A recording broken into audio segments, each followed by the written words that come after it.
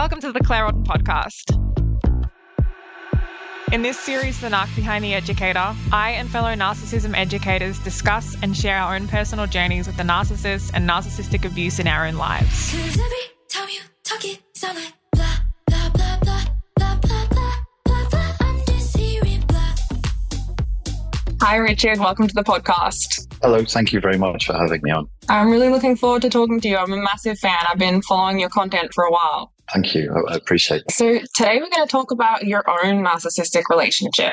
Ask anything you like. Okay. How did you guys meet? I saw her when I was out with a friend in a city and I approached her, started talking to her and found out a little bit about her. I think I got her Instagram, as one does in the modern age. Yeah. And that was it. That was how things began. Okay. Yeah, it's kind of creepy nowadays to ask for a phone number for a stranger. You always ask for the social media first. Oh, it's a dreadful infraction of personal boundaries to ask for a phone number. And it's much worse to even call them on a phone. It's absolutely barbaric. So what was going on for you when you met? What kind of state were you in? Well, I thought that I was in a fairly good state. I just returned from Spain, from trying to live in Spain, where I had on that particular occasion of living in Spain, I had a lot of problems there, so I had to come back. I did have family around me, I did have friends around me, but my life was not stable at that point. Okay, because I find that often when we get into a relationship with a narcissist, we're in a vulnerable state. Yes, I think I was. I would say that I was, for sure. Yeah. Although you chased her down. She didn't come after you initially. No. So I came after her and she was surprised. She was like, oh, you're interested in me? And I was like, yeah, I'm interested in you. Okay. And then I think within a week, that dynamic had shifted. Within not a week, within like 2 or 3 days, she decided that she was going to sink her claws into me as much as she possibly could. Okay, tell me about that.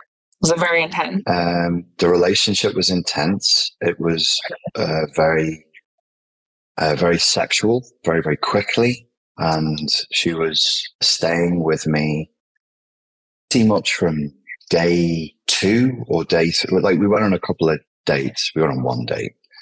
We went on one date. And then she went to go and see a friend and she returned to the city and she was texting me at 3:00 in the morning saying, I want to see you. And I was like, no, it's 3:00 in the morning. Go away. And she said, well, the thing is, I'm actually outside your apartment. I laughed because I thought she was joking.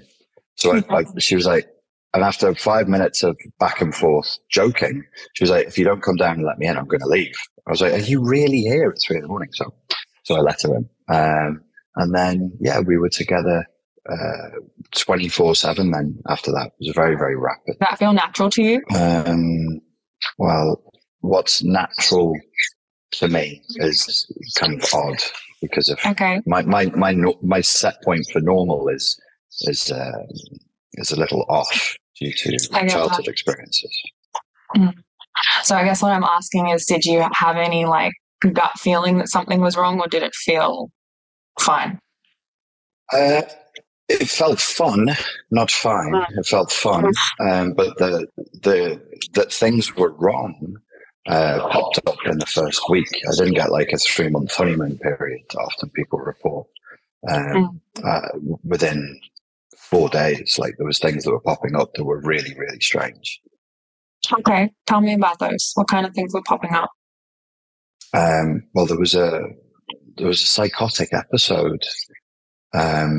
We were watching TV and she'd had maybe a glass and a half of wine and she made some comment about something that we were watching and I made a comment jokingly. And she really got very, very upset and she stood up from the couch and she was standing over me, screaming.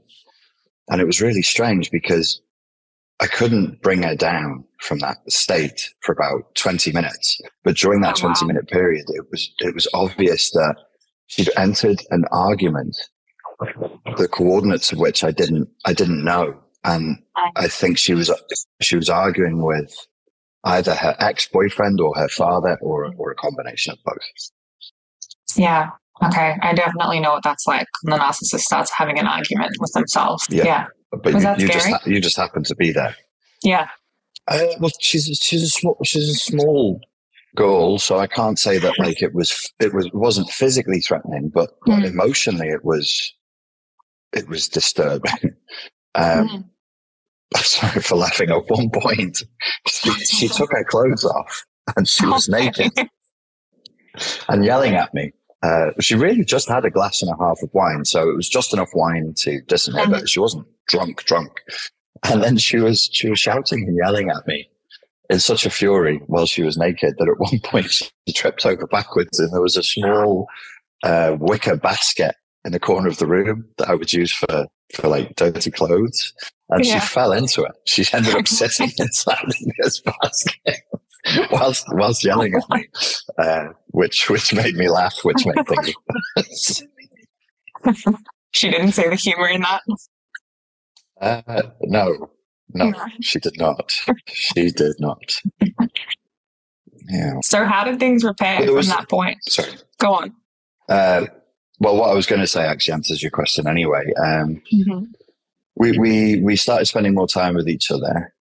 She was fairly verbally abusive behind a lot of sort of vulgar humor and dark humor. So which I quite like. I quite like dark humor. I like vulgar humor. But then behind it, there was quite a lot of verbal abuse and aggression. And we met a friend of hers who has known her for years, and he passed a comment to her that I heard the tail end of, which was, "Oh wow, you're so much nicer to him than you were to the guy she was with before." His name, the guy she was Bob. Let's call him. You're so much nicer to him than to Bob.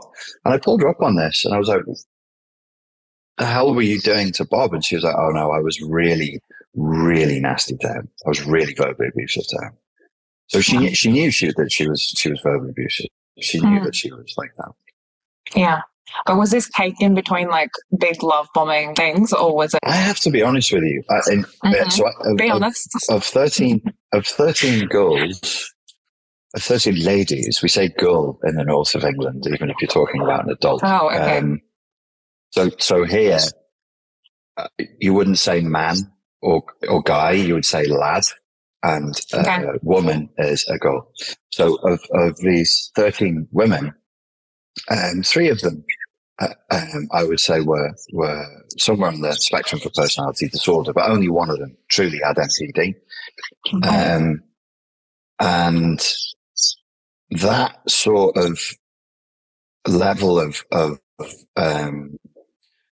when people talk about love bombing, maybe it's a different experience for men than it is for women.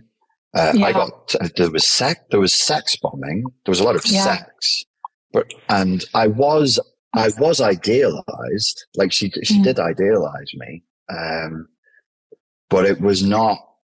So my female clients report like these big romantic gestures and being treated very well and being treated very lovingly. She didn't. None of the 3 girls that I was involved with, women, were bothered with that. There was no such period. No such period. Yeah, that's interesting. I mean, some of my male clients definitely say there was love bombing and that they were particularly roped into being the hero or the savior to the victim stories. Yes, all 3 had a victim story, and I was roped into being the savior. And the implication was, if you leave me, I'll crumble, or if you leave me, I will unalive myself.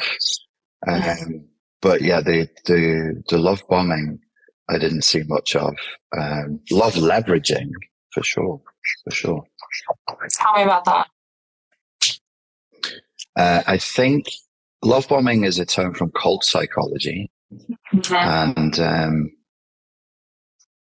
a lot of trauma bonding is a term from cult psychology. I've just done a course on narcissistic cults that'll be out at the end of this month, blog.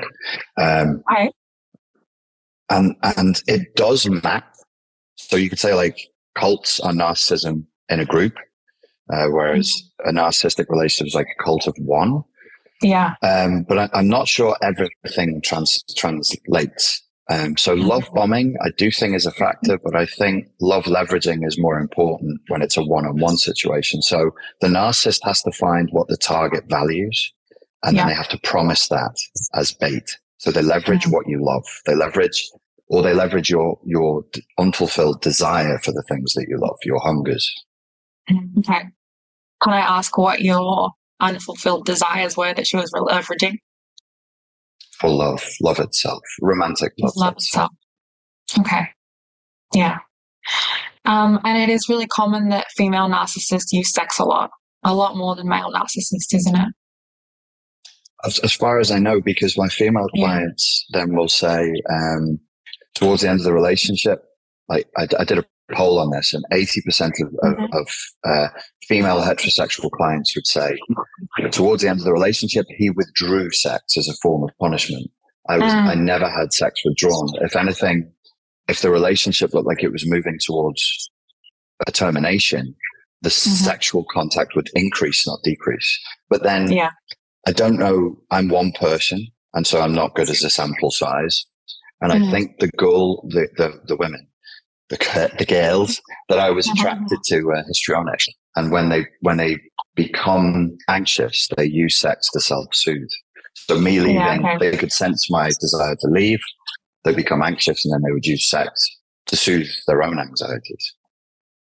Okay. So you think it was more to soothe their own anxiety rather than to try and just get you to stay? It's both. I mean, if you say, I'm leaving, and then you have sex with a person, then they are in a position where they can say, oh, did you just use me for sex? Are you really just going to have sex with me and then leave me? How could you do that? Plus sex is a very boundary dissolving act. And by dissolving boundaries, it dissolves resolve. So if you've resolved to leave a person, and then you engage in this binding activity with them, have an orgasm with them, it's a little bit of a mixed message to send to your own system. Yeah. I definitely see how a female narcissist could use that against you, because then it would be hard to leave. I know a male narcissist would definitely have sex with you, orgasm, and then get up and leave anyway. Right. Yeah. So that's the psychopathic side of them. They're just not particularly bothered. There's not a particular connection there. When I first went in my first relationship, where she was on the spectrum for narcissism, but really she was probably more of a borderline. I went to therapy for sex addiction because I reasoned, as clients often misdiagnose themselves, I keep getting back into an abusive relationship because I crave the sex that I'm having with this girl and woman. And the therapist, my female therapist at that time, just laughed at me. She said, there's no sex addiction here. You're being narcissistically abused. That was way back in 2009. And I didn't believe in narcissism. My background in psychology didn't. No, we didn't talk. We thought personality disorders were just bunkum made up from somewhere between psychiatry and psychoanalytic theory. And I was very anti-Freud for most of my life, so I didn't engage in psychoanalytic theory. Yeah. Okay. That's interesting that she picked it back then, because I find a lot of therapists even today don't know anything about personality disorders or narcissism. She was brilliant. And she was a coach. She was a trainer for other therapists in the place where I'm from, in the Wirral, Liverpool and Merseyside. So she was a cognitive behavioral therapist who trained other therapists to use cognitive behavioral therapy. And she herself was just very, very good. She was very intuitive, and therefore the therapy was fast, because she could tell if I was lying, masking, defending, denying. She would see it. She was very good. Yeah. Okay, cool. So how long did it take for you to,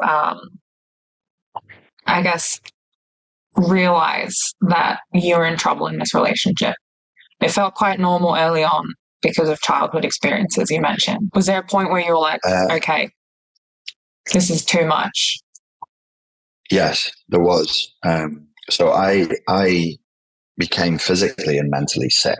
I couldn't sleep. I started to gain a lot of weight very, very quickly. I was becoming extremely emotionally dysregulated.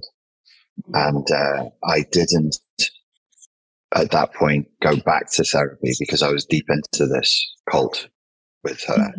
And I saw going to therapy as a form of betrayal. However, later on down the line, in what way did you see it as a betrayal? I'm curious about that. Well, once you're indoctrinated into a cult mindset, there's in groups and out groups. Yeah. So talking to outsiders is a crime. And also, I shared the shame of her abuse, and I felt the shame for her abuse that she couldn't feel and didn't feel. Okay, that's interesting. Yeah. So go on. Tell me what you were telling before I interrupted you. So in the end, we shifted countries. We moved countries together about 3 times because I kept saying to her, "What's wrong with you? What's wrong with you?" And she would be like, "Oh, it's because we live here." So there's 3 countries in Europe. We went from north to south. She's like, "I hate this country. If we leave, everything will be okay." So we switched country at my expense, and everything wasn't okay. And then we moved country again at my expense, and everything still wasn't okay. So we shifted countries, and then I think the 3rd time that we shifted country, I was becoming more rebellious because it was just harder and harder for me to deny that there was something wrong. And in that rebellion, I'd actually started talking to a couple of ex-girlfriends of mine and reaching out for help. And for some reason, one day, there was pictures on my phone that I'd taken. We'd been on a trip and she'd acted like a real prick. She was awful. She was verbally abusing me in front of other people. Wow. It was like a tour. It was a road trip around nature in a country in Europe. Well, we did 4 countries together, not 3. Fucking hell. So in the 4th and final country, we did this road trip around nature, and she was just openly verbally abusing me in front of strangers. How far in was this? We were towards the end. Okay. We were in it was 3 years and a half. Mm-hmm. And at that point, stuff had happened. I just couldn't deny from myself. And so I took pictures of her that day on my phone, and I knew that there were texts on my phone from other girls that I was chatting to saying, like, "I'm stuck in this thing. This is what's being said. This is what's happening. Is this normal? What do you think of this?" And I handed her the phone, and I went to look at the pictures. I went to the shops, but I knew perfectly well she was going to go through my texts. Okay. I'm not sure why I made that decision. She went berserk, and then she sent me to therapy. She said, "You're mentally sick. Go to therapy." Wow. But the therapist that she sent me to, I told him everything from her point of view. I was like, "I'm mentally sick. I know I'm mentally sick because my girlfriend tells me I'm mentally sick." And he was a very nice chap from Dublin, and he laughed. He said, "So is the problem you?" And I was like, "Yes, it's me. I'm sick. Let's have a chat about that." so she sent me to. She was like, "You have to go. Are you going to go?" I went, "Yes, I'll go." Yeah. And did you tell him everything? I told him everything. Did you tell him the truth? I was like, "I did tell him the truth." "Will you go every week?" I was like, "Yeah, I'll go every week." And I think 6 weeks later, I'd split up with her because of him, because of the help he gave me. And you think she was so delusional that she just really thought there was nothing wrong with what she was doing and that you were the problem, and that the therapist would see that you were the problem? 100%. 100%. And yeah. The therapist, I kept on... The therapist, to be honest with you, the therapist was maybe too much in my corner. Maybe. Okay. He heard the story, and he just really didn't like the story. And he really wanted to get me out. So there was I couldn't even do self-criticism in the therapy session. Okay. Other than talking about. Yeah, maybe. He helped me a lot. Very, very nice chap. we spent an awful lot of time laughing. And I got better. I started to get better again because there now was an external influence to this cult. Yeah. And it was like this ray of light coming in. And, she kept pushing me to go, not real, as you say, so delusional. She didn't realize that he was curing me from the sickness that she'd given me. Yeah. But yeah, she really believed. I mean, to this day, she believes and will tell anyone that will listen that I am a fundamentally evil human being. Like not just a bit weird or no, evil. Yeah. Yeah, I think I'm pretty evil in my narcissist story as well. Did you have a good friendship group around you before you got involved with her? No. Okay. At that age, the friends that I had all become young fathers, and they were struggling to, reacclimatize to that. I did my relationship with my family wasn't as strong as it should have been. And so no, the answer to your question is no, for various reasons. Okay. Like, no, it's better now. Like guys my age who are like 44 and 45, they used to be dads and their kids have grown up and they're not panicking about it now. Yeah. So you really were vulnerable to outside influence at that point, to her voice being the only voice. I was desperate for love. I mean, I lived a life of isolation that for some reason I thought was safe and okay. I just was on my own all the time. And then when she came along, and she's a beautiful girl. She's really, really attractive. And she was, exactly my type.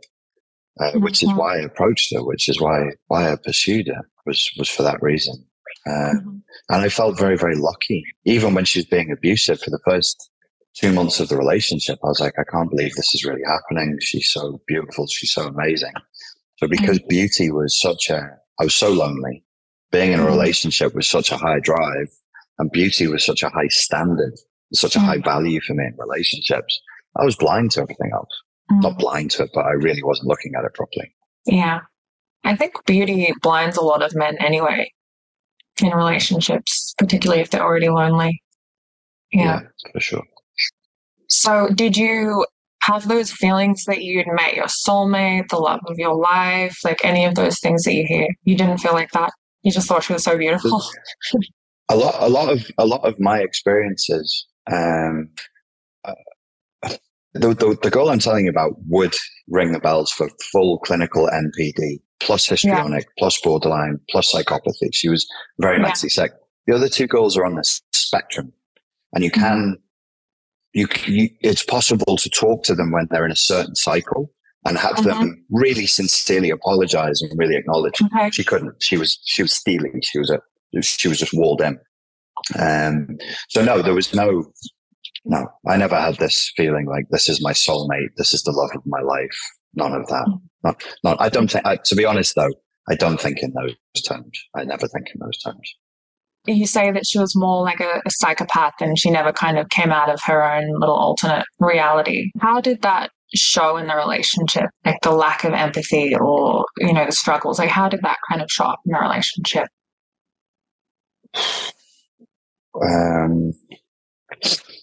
She was never off. She never switched off. She never relaxed. From the moment she opened her crazy eyes in the morning, the first thing she did was stare at me. Then she would spend all day staring at me until she eventually gave up through exhaustion at night and went to sleep. I've never felt so routinized in my whole life. Even when we would watch movies together, she wouldn't turn and look at the fucking TV. She'd have one eye on me. And I was like, please, my love, please just relax and focus on you and your own thoughts. Yeah, that's giving me the heebie-jeebies just thinking about it. It's very scary. So she was so tuned into everything. I couldn't stretch. I couldn't sigh. I couldn't scratch my eyebrow without it being assigned some meaning. And it would be like, what's the problem? What's up? Mhm. What's wrong with you? Nothing's wrong with me. Why aren't you talking? Because I'm just having a moment of private reflection where Mhm. I consider the easiest way to jump off this planet because you're driving me fucking mad. So I'd be literally just sat there doing nothing. That was a crime. If I moved, that was a crime. If I didn't move, that was a crime. If I spoke, everything Mhm. was a crime. It's partly due to where she was raised and her experience. She was raised in another country she never experienced communist dictatorship, but her parents did. And so Okay. I think she learned this like paranoid watchfulness, Mhm. looking for dissidents, looking for signs of betrayal. And my God, if I was driving and a female, a girl, a woman was jogging past, Mhm. I better not look. I better not look. I better stare out the other window to make sure Mhm. that I didn't see, because she'd go berserk, like start Yeah. screaming. So I was constantly on hyper alert because she'd start screaming. Yeah. I got on a plane to Portugal and I speak Portuguese. And one of the air hostesses said, hello. And I said, bom dia. And she went, oh, you speak Portuguese? I went, yeah, I used to. And then I took my seat. She didn't talk to me for 3 days. 3 fucking days. 3 days. I was like, it was just a nightmare. It was just a living hell.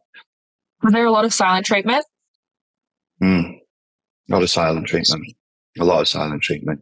If she wasn't screaming, if she would either be interrogating, Mhm. berating, or silence. There was nothing else. You couldn't converse. You couldn't just have a normal dinner without it having this overtone and just like the person just looking at you like that. Just gathering data. You felt like a machine just gathering Yeah, data, and it was scanning you. exhausting. Yeah, it was exhausting. But on the other side of it, I kind of feel like maybe she was very into romantic movies, usually the ones that feature Ryan Gosling. And I think she thought that that's what love was. Yeah. That's because she would say stuff that she thought was romantic. And I was like, that's not romantic. It's creepy. She was like, I want to breathe the air out of your lungs. Okay. And I was Yeah. like, that sounds gross, unhygienic, and like it could lead to my suffocation and death. That's not hot. But that's what she was like. She wanted to be in. She didn't want to be with me. She wanted to be in me. She wanted to wear me like a skin. Yeah, it sounds like it. I mean, they don't have those feelings, love and care and these kind of positive feelings. And I find that a lot of them do watch those movies and they get the lines and the words and they repeat them because they're acting. Did you feel like that's what she was doing? I did, and some of the Or stuff. did she I mean, really to just be want honest, to breathe your air? I think she really wanted to breathe my hair. Yes, in some ways, I could feel from her it was sincere. It's like she misunderstood Really? what care and love was. There's a Ryan Gosling movie where a guy builds a house for a woman when she's married to somebody else, The Notebook. and it's like, I built this house for you. Now live in it. And I remember what she was like. I love this film. It's amazing. And I watched it and I was like, speaking as a psychologist, I'm not sure that he's it's so respecting her toxic. boundaries. It's really weird. And then he's like, live in my house. What do you want? I built you a house. Well, she loved that. She was like, that's love. That's love. Yeah. I was like, I think if everybody lived that way, the world would fall apart. I don't see that as being loving. I see that as stalkerish. But she loved that. She thought that was amazing. The movie is incredibly emotionally abusive all the way through. It's terrible. Is it? I should go back and rewatch. Terrible. I should rewatch. You should. Yeah. You should, and you should do a breakdown of it because it's horrific. In the beginning of the movie, he's asking her to go on a date and she's refusing and refusing and refusing. And then they get on this Ferris wheel and he gets up in front of her on the Ferris wheel and hangs down. And he's like, I'm going to jump if you don't agree to go out with me. And she's like, no, I don't want to. And he's like, I'm going to jump. And she's like, okay, I'll go out with you. And it's like, oh, that's so romantic. It's like, guys, is this the standard we should be looking at? Isn't it weird when we put stuff in fantasy? Everybody's like, "Wow, this is really hot." Yeah. But if it was done in reality, people get locked up for it. There was one. It was called. It was like this erotic film on Netflix that created a stir a couple of years ago.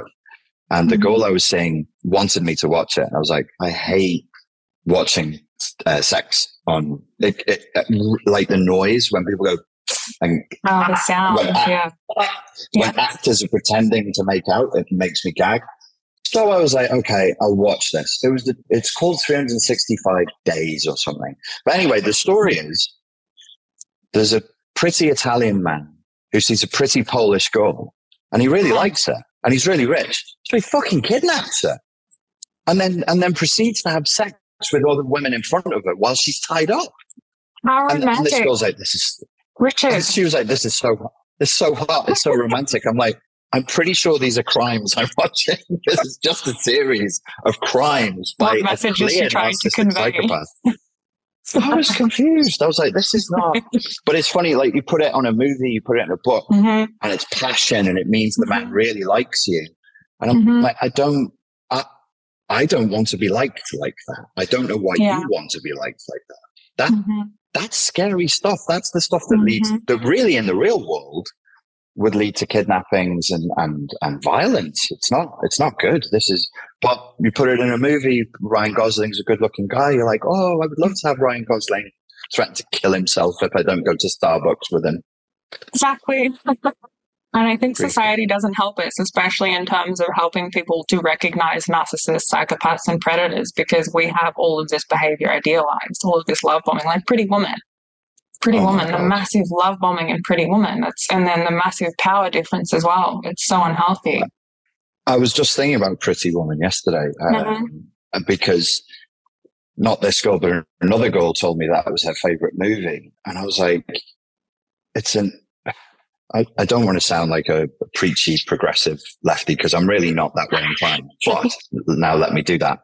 That's an older man with loads of money, and she's young and is broke.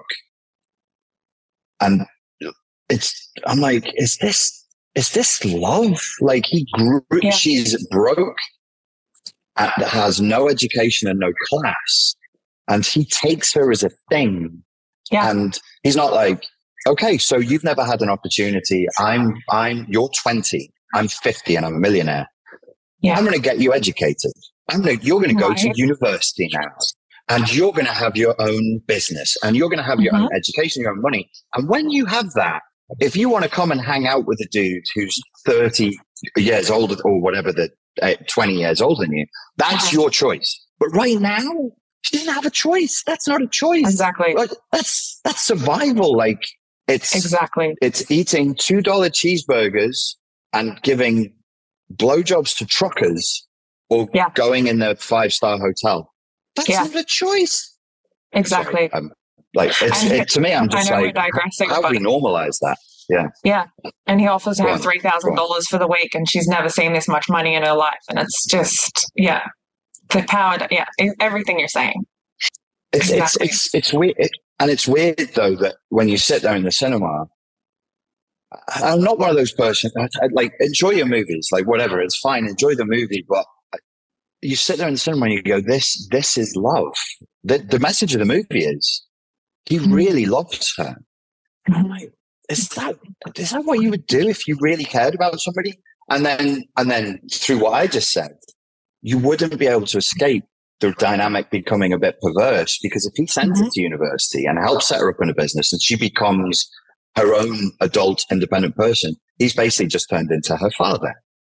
And you can't, like, anyway. So I don't know. It's a weird thing to have. A lot of these romantic stories, they're like, oh, this is so romantic. And I'm like, I'm not sure that it is. Twilight, that's for young adults, like late teens and early 20s. That's a creepy story. The Hunger Games, the power dynamic between the young girl who has to choose between the bad boy and the reliable, that's a creepy dynamic. So yeah, anyway, there's a lot of things I think we get wrong culturally that could lead people astray. 100%. 100%. I mean, I have clients that are like, oh, after one date, he sent me 500 roses the next day. It was so romantic. It's like, no, you went on one date. That's creepy. That's not Yeah. romantic. That's creepy.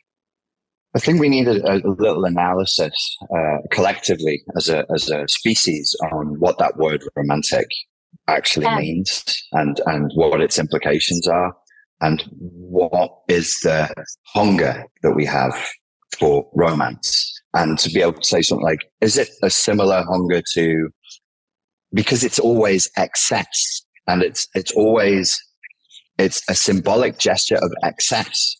And to me, I would always posit the position that, well, that's in a lot of ways, that's essentially pornography.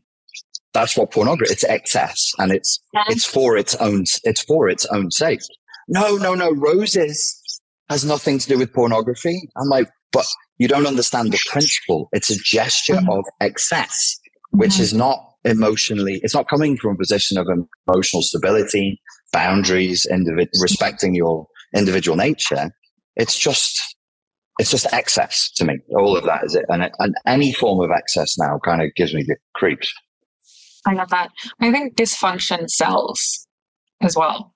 People don't want to look at healthy, happy relationships.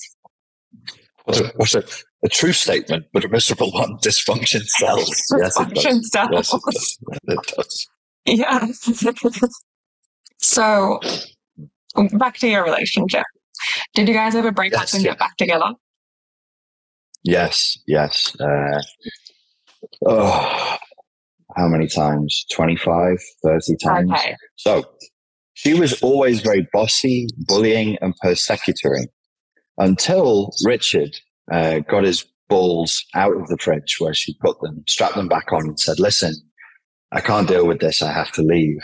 And then she would become a desperate child and would literally beg on her knees on the floor, sob uncontrollably, stutter, her face would change color and shape, her lips would go white. And she's like, please, I'm so sorry. I know I'm doing all of this. I know I am, and I can't stop. I'll go to therapy. She saw a therapist 0 times, whereas I saw 3, like over 30 times, because there was nothing wrong with her. At least in 3.5 years, I tried to leave 25 or 30 times. I did was it always leave you once. leaving? Oh, did she ever threaten to leave? She would never. Oh, okay. So imagine this. You have three years of me saying your behavior is disgusting and I'm going to leave. And I'd even gone so far as to recording her in her rages, and I'd play it back and be like, does that sound like love to you? Can you hear the sentences you're using? Can you hear the words you're calling me? And do you know why you did this? You did this because when I brought your dog back in from an hour-long walk in the rain for your dog's benefit, because you don't walk him, he was wet and he left some water on the living room floor. And you screamed for me, at me. Her screaming sessions go on for 2 hours. The longest one she ever did, I swear by God, was 6 hours non-stop. I drove to different locations in Dublin while she screamed at me, because I couldn't take her back to the apartment because there was other human beings there and it would have been humiliating. So I'd take her to different parks. I'd be like, okay, people are now noticing that this girl is having a shit fit. They're going to call the police. I drove to a different park. So 6 hours she was doing.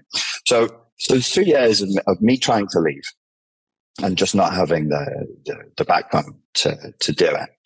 And then in the end, in the last 3 months, once she'd sent me to therapy, I can't see myself, but I think what was happening was I would come back from therapy and instead of getting upset or sad or angry when she berated me, I was totally calm and totally accepting of what she was doing. And that sent her insane. There were days where she would, the therapy then became the new argument. What did you say in therapy? I'm like, I don't have to tell you that. You sent me to therapy to resolve my issues. I'm resolving it with my therapist. No, but I want to know what you talked about.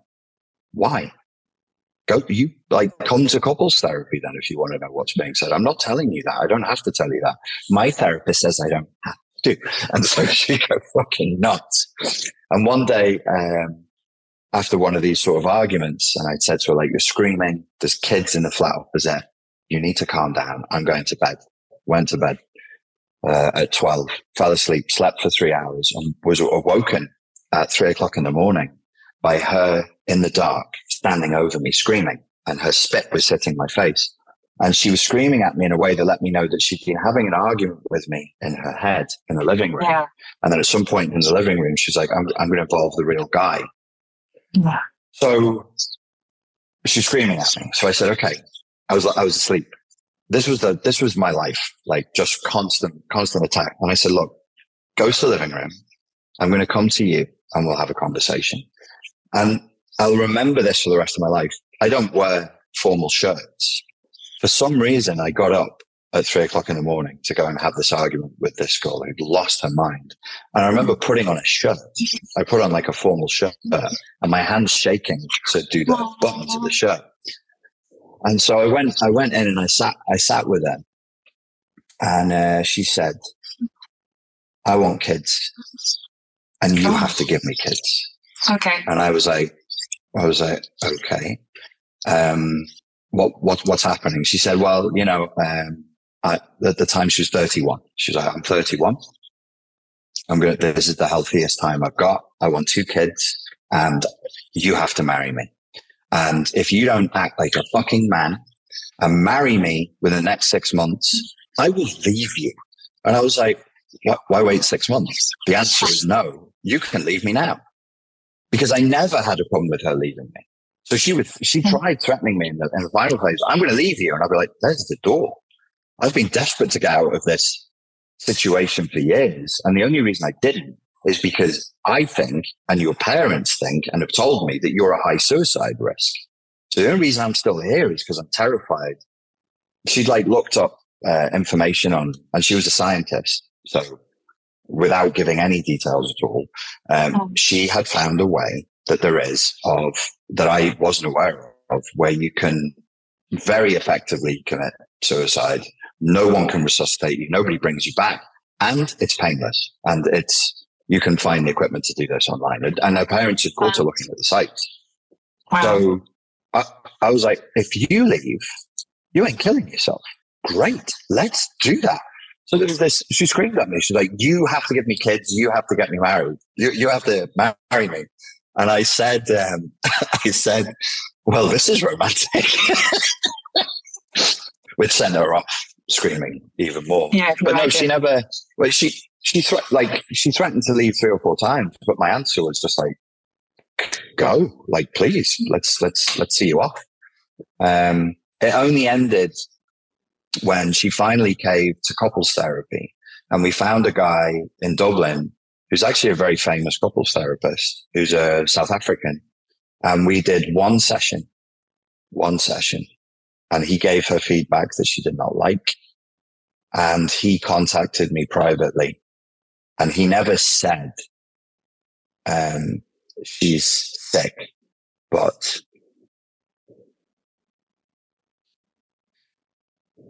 he experienced this. It's okay. Have tissues on hand, kids. He said, he basically called me and said, listen, you know what you have to do. You know what you have to do. And, you know what you have to do for yourself. And then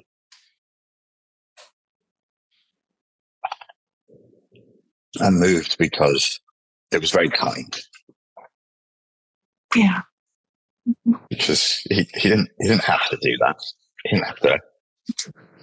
didn't have to make that effort. And so I said, do you want me to come in? I'll do a session with you. And he said, no, we can just have this phone call. And he gave me some advice. He gave me some encouragement. And he basically said, what you're afraid of her doing, she's never, ever going to do. She's never going to do that. She's used that as a form of, he didn't use these words, it basically implied it was a form of manipulation and terrorism against their parents and against me. And that when they found the evidence, it was because she wanted them to find that evidence and she wanted me to know about it. So he very, very kindly reached out to me privately and then advised me in how, step by step, how to break up with her and the words to say. And that's how I got out. She came home one day and I sat her down and I just said, look, this is what's happening. And just said, you have to leave. You have to leave. This is over. And this is over permanently. I never want to hear from you again. I'm very grateful to the South African chap and to the Irish chap. They helped me a lot. Yeah. That's amazing. So, did you feel like you were trauma bonded? Oh no, I was trauma bonded. Oh my God. Yeah. It's definitely trauma bonded. It did untold damage to me psychologically and emotionally. It took years to recover from. Yeah. So tell me a bit about that. Once it ended, how did you experience that trauma bond? What did it feel like?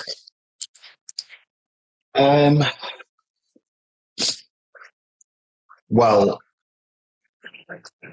there was pre-existing wounds from childhood that I had not gone to therapy for and not had any help with. And I tried to deal with on my own. And then all of that started coming to the surface. So pre-existing traumatic conditions started coming to the surface. I became very anxious and very depressed for a while. A bit lost, and I should have stayed in therapy, and I didn't. I don't know what my reasoning was. I don't know what superego injunction was at work there, but I really would have benefited from just staying in therapy, and I didn't. I left the country. I went back home, and yeah, the next 18 months were very, very, very difficult, very painful. Did she let you go, or did she try to pull you back? Oh God! I can't imagine her just being like, "Oh, okay, that's all right. Good luck to you, Richard." So, yeah, she lived where I'm from for a while, and she met some of my friends. And what do you call them in Australia? Bogans. Bogans. So bogans. So in New Zealand it's Westies. In Australia it's bogans. Here, where I'm from, we would say scallies. Okay. So some of my friends, I went to private school, so I have like posh friends, but then I worked in nightclub security and gyms for years, so I have friends who are not so posh. And they're not scallies, but they know scallies. We were bogans, so they're not bogans, but they know bogans. So me and this girl, when we were, Bogans. It's not bogans, it's bogans. Bogans. Bogans. Yeah. Bogans. Bogans. Sorry, go on. Yeah, bogans. So me and this girl, we would see the interaction with different people and my friends. And I said to her, there's a couple of my mates and they've gotten with girls who are a bit scally, nice looking girls, but a bit scally. And when they break up with the guy, if they're upset with them, one of the things they'll do is they'll go and find another man straight away and have a baby with him. And she was like, wow, that's awful. And I said, yeah, could you imagine being a child that was the product of a gesture of revenge? And she said, no, that's terrible. What a low class thing to do. I said, yeah. So that happened. There was 4 cases of it in my extended friend group, and we spoke about it a number of times. She was like, that's a terrible thing to do. Well, she got with another guy within a month, and she was pregnant with him within 8 weeks. Wow. And she made sure that mutual friends of ours, because I blocked her everywhere. Yeah, she made sure that it got back to me. So that was her revenge. But no, she never reached out to me. She never would. She's very. There is narcissism there. There is that full blown NPD, but there's a lot of psychopathy, and her mindset and her culture is a very extreme one. And so if you are out, you're dead. You're just dead to me. Apart from me letting you know that I got pregnant with another man 8 weeks after I walked out the door. Did that hurt? No. She made so many mistakes for me. No, she made so many mistakes for me. When she wanted to hurt me, she would often get it right. Like being persecuted all the time was hurtful. But when she made an effort to be like, I'm going to do something hurtful, she was usually judging it from what would hurt her. And for somebody to go and get pregnant or even get married, no, that doesn't hurt me. I'm like, you're a mother now. God bless. Like, that's great. You created life. That's bigger than any petty power play that we had in our relationship. Happy for you. And probably if you have any chance at salvation, it's through your baby and through, she didn't get married, but hopefully she married him eventually. It's through your husband. So good. That's that. No, it doesn't. I'm not like, oh no, that should have been my baby. No, not like that. I don't feel that way. The amazing life we would have had. Yeah, exactly. Well, the only thing I would say is I feel for him. I feel for him because I know what he must be going through. Yeah. So did you? Yeah, if you transgress the baby boundary for me, we're now into like I flip into a whole other level of consciousness. I'm like, okay, you created life. That's fine. Okay. Very philosophical. Yeah. Well, there's a person. There's like that's a human. Like that's a person. Okay, yeah. So what can I say? I can't even. I'm talking about who she was. I ain't talking about your mother. She wasn't when she had you. She was changed in some way. Even if she's still sick, nobody can be unchanged by having a child. Or do you think that having the child could have honestly positively changed someone like that? No, it didn't affect my mother at all. Why would it affect anybody else? I just like to think this. I do think there's latent narcissism. Don't have a child that won't change them. That's not the answer. I do think there's a latent narcissism in all of us that does seem to get ironed out when to a degree in fairly healthy people by having children. You change, you mature. I've seen my friends, family members go through it because of the sheer weight of responsibility. How could it not? It impacts you, but it doesn't necessarily make you a better person. That's false. Yeah. Random question. Shitty parents out there. Yeah, go ahead. Did she love the dog? Did she treat the dog well? So she works in an area of science that's related to animals. And her whole public-facing persona is that she's little Miss Hippie, loves the environment, loves animals, loves nature, so on and so forth. In 3.5 years, and I lived with her every day, without me prompting her, she walked her own fucking 32-kilogram golden retriever twice on her own. And she walked in for 25 minutes on lead and said, that's enough. And that drove me insane. I'm a dog person. I'm a dog lover. That is a big dog. It's bred for hunting. He needs 2 hours a day and he needs it off lead. And he's got to go and talk to other dogs and he's got to go and sniff a bunch of nasty stuff and he's got to play and he's got to hunt. And then he would come home. When I dealt with him, when I walked him, he would sit in the corner. He'd watch me work. He'd look at me and he'd go and do this big sigh. And I'd be like, I just did my job as a dog owner. This is done. When she walked in, he was going crazy in the house. Yeah. He'd be like playing with you, biting your feet and, just being a dick because he was full of energy. So no, and she didn't, but she would, everything to do with appearance, like keeping him looking good. Yes. But actually giving him what he needed, she had no interest whatsoever. She transported him inhumanely in ways that I did not like, but I couldn't say anything because he wasn't my dog. She had, I won't go off, but like there are dog transporting services. They'll take dogs across Europe. And on the marketing, they're like, your dog will be on a velvet pillow inside of a beautiful caravan stroked every 5 minutes. These fuckers, they stick them in cages. Yeah. And then so when he came to me after she organized his transport, I said, I'll drive to Southern Europe and pick him up. No, that's ridiculous. He's just an animal. He's fine. He doesn't know what's happening. We're going to do it this way. He was traumatized. And I knew that he'd been left on metal because if he's a retriever, and retrievers are weird with when their claws touch metal, like if you try and take them on an elevator, they're like, ah.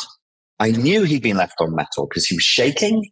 And when I gave him water and he drank 3 full bowls of water. Wow. He'd not been watered. He'd not been walked. He'd been left in the back of a steel van for the entire 24. And then they just driven nonstop for 24 hours to get back. I was so sad. I was so sad for him. Yeah. No, she didn't fucking love him. She didn't care about him beyond posting pictures of him on Facebook and Instagram, in my opinion. Yeah. Yeah. Sorry, I get into a rant on that. That's okay. No, I hear a lot of people say, but they love their dog. And I think that a lot of the time they have a dog for appearances. They don't love anything. My arse, as we would say in Merseyside, my fucking arse. No, they don't. They love themselves and they're very smart. They know. But by the way, she didn't rescue him. She bought him from a breeder, and I'm like, oh, you love animals and conservation and the environment, and you bought him from a fucking puppy farm. You know, get out of here. And she did it with her narcissistic ex, and the pair of these fucking idiots, they got 2 perfect-looking white golden retrievers together so they could post that shit on social media. No, she didn't love her dog. She loved the way the dog made her look. Yeah. Okay. Yeah. That's what I thought you were going to say. I need therapy for this. It's a lot of repressed rage. I can send you some of my packages.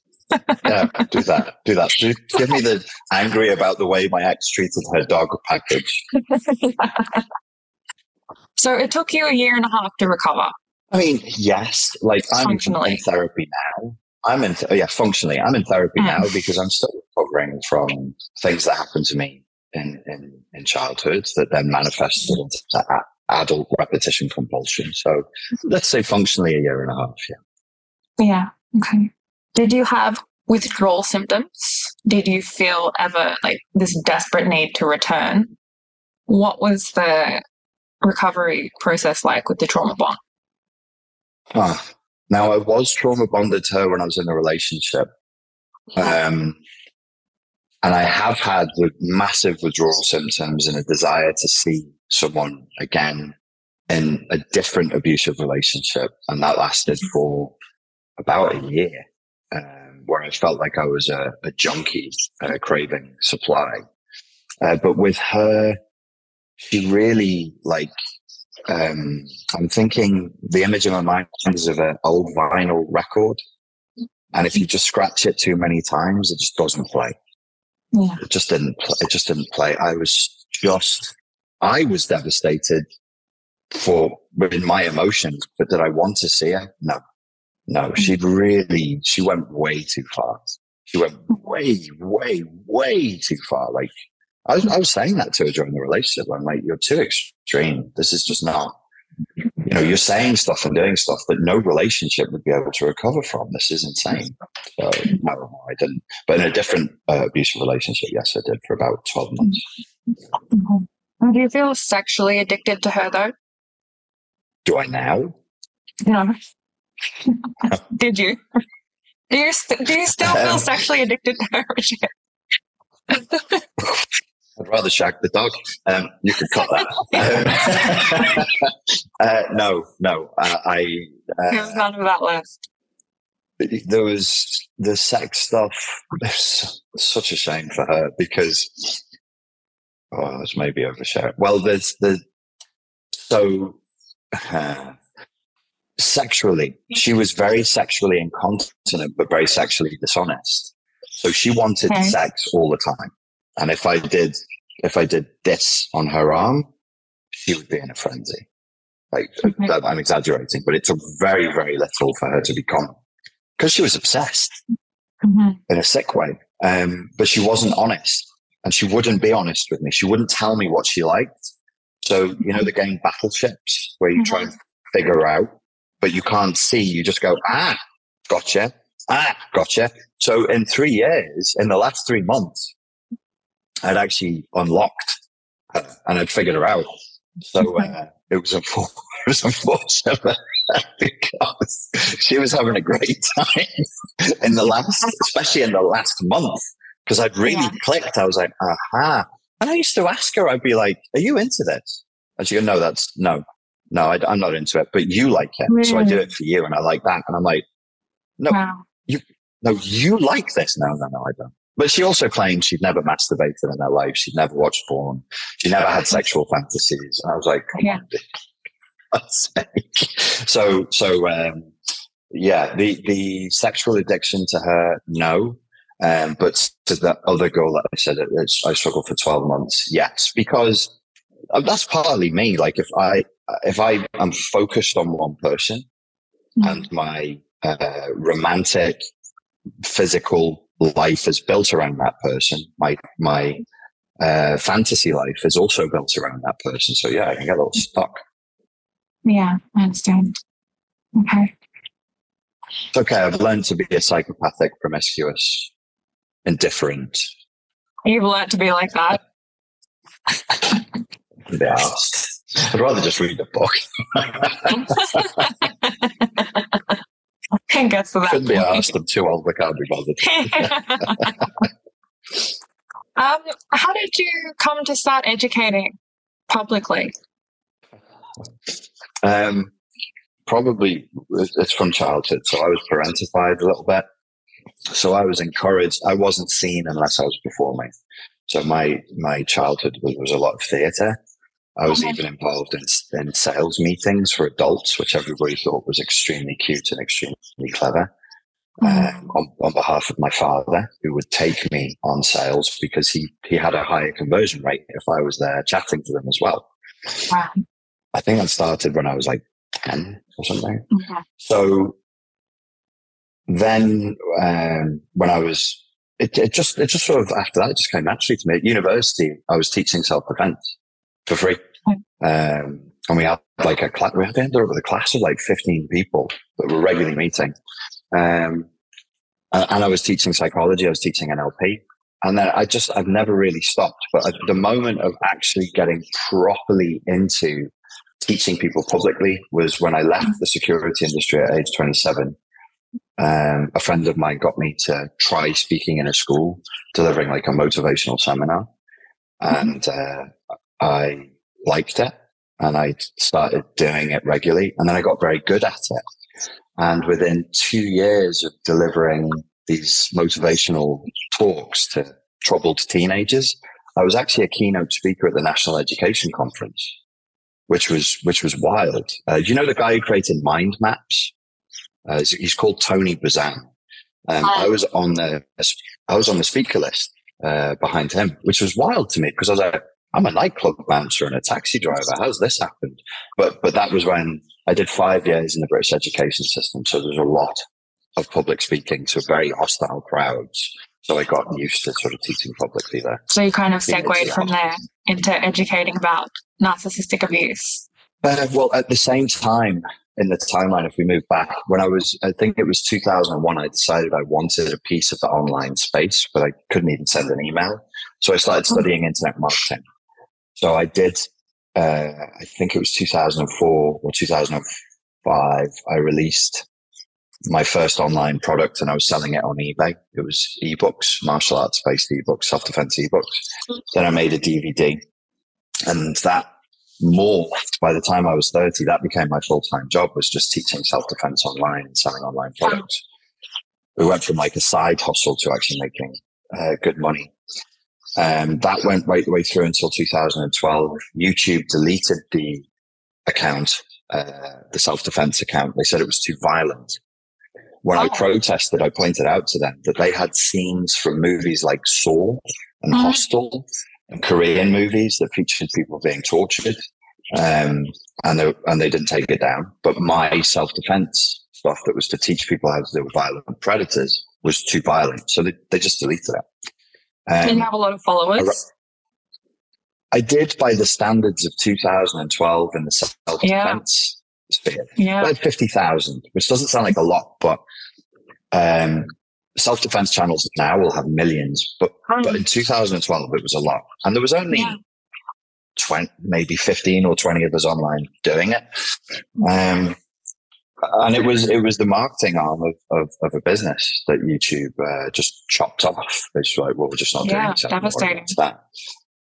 So at that time, I'd already overlapping with this period.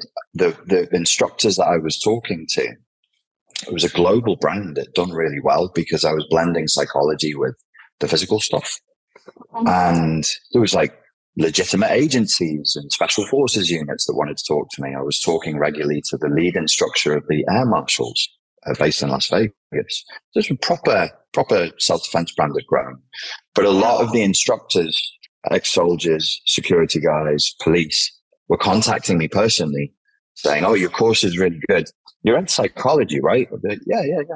They say, oh, I have problems with my wife. I have problems with my kids.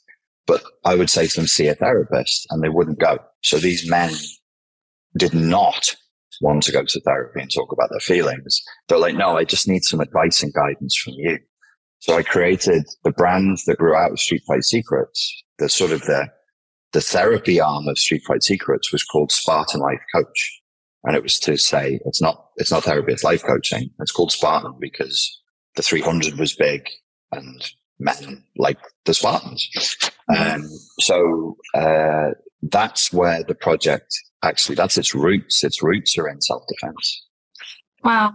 That's a really interesting journey into it. So what advice would you give right now to someone who is struggling to get out of one of these relationships? You need a nice South African man from Dublin to give you a phone call. I think probably the most realistic advice is to say, don't try to do it on your own. Try to speak to a coach or a therapist who understands narcissistic abuse. Have someone in your corner. So that you don't just have the narcissist's voice in your head, you have your coach or your therapist's voice in your head, supporting you and encouraging you and helping you. That's probably the most realistic way of starting to get the courage and the strength together to terminate the relationship and leave. Richard, thank you so much for coming on the podcast. I've really enjoyed chatting with you. I've enjoyed it too. Thank you very much for having me on. Everyone knows who you are, but what are your social media handles? Where can people find your content? If they look for Richard Grannon on Instagram, active in that chaotic, depraved, decadent hellhole of narcissism that is Instagram. And I'm all over YouTube. If you put Richard Grannon's YouTube, I have like 5 channels on YouTube to tackle different topics there. Amazing. Thank you so much. Thank you very much. Thank you for listening to this episode. If you enjoy this series, leaving a review helps others find the podcast. For more insights and resources, you can visit claireauden.com or follow me on TikTok and Instagram at claireauden. Stay safe and see you again in the next episode.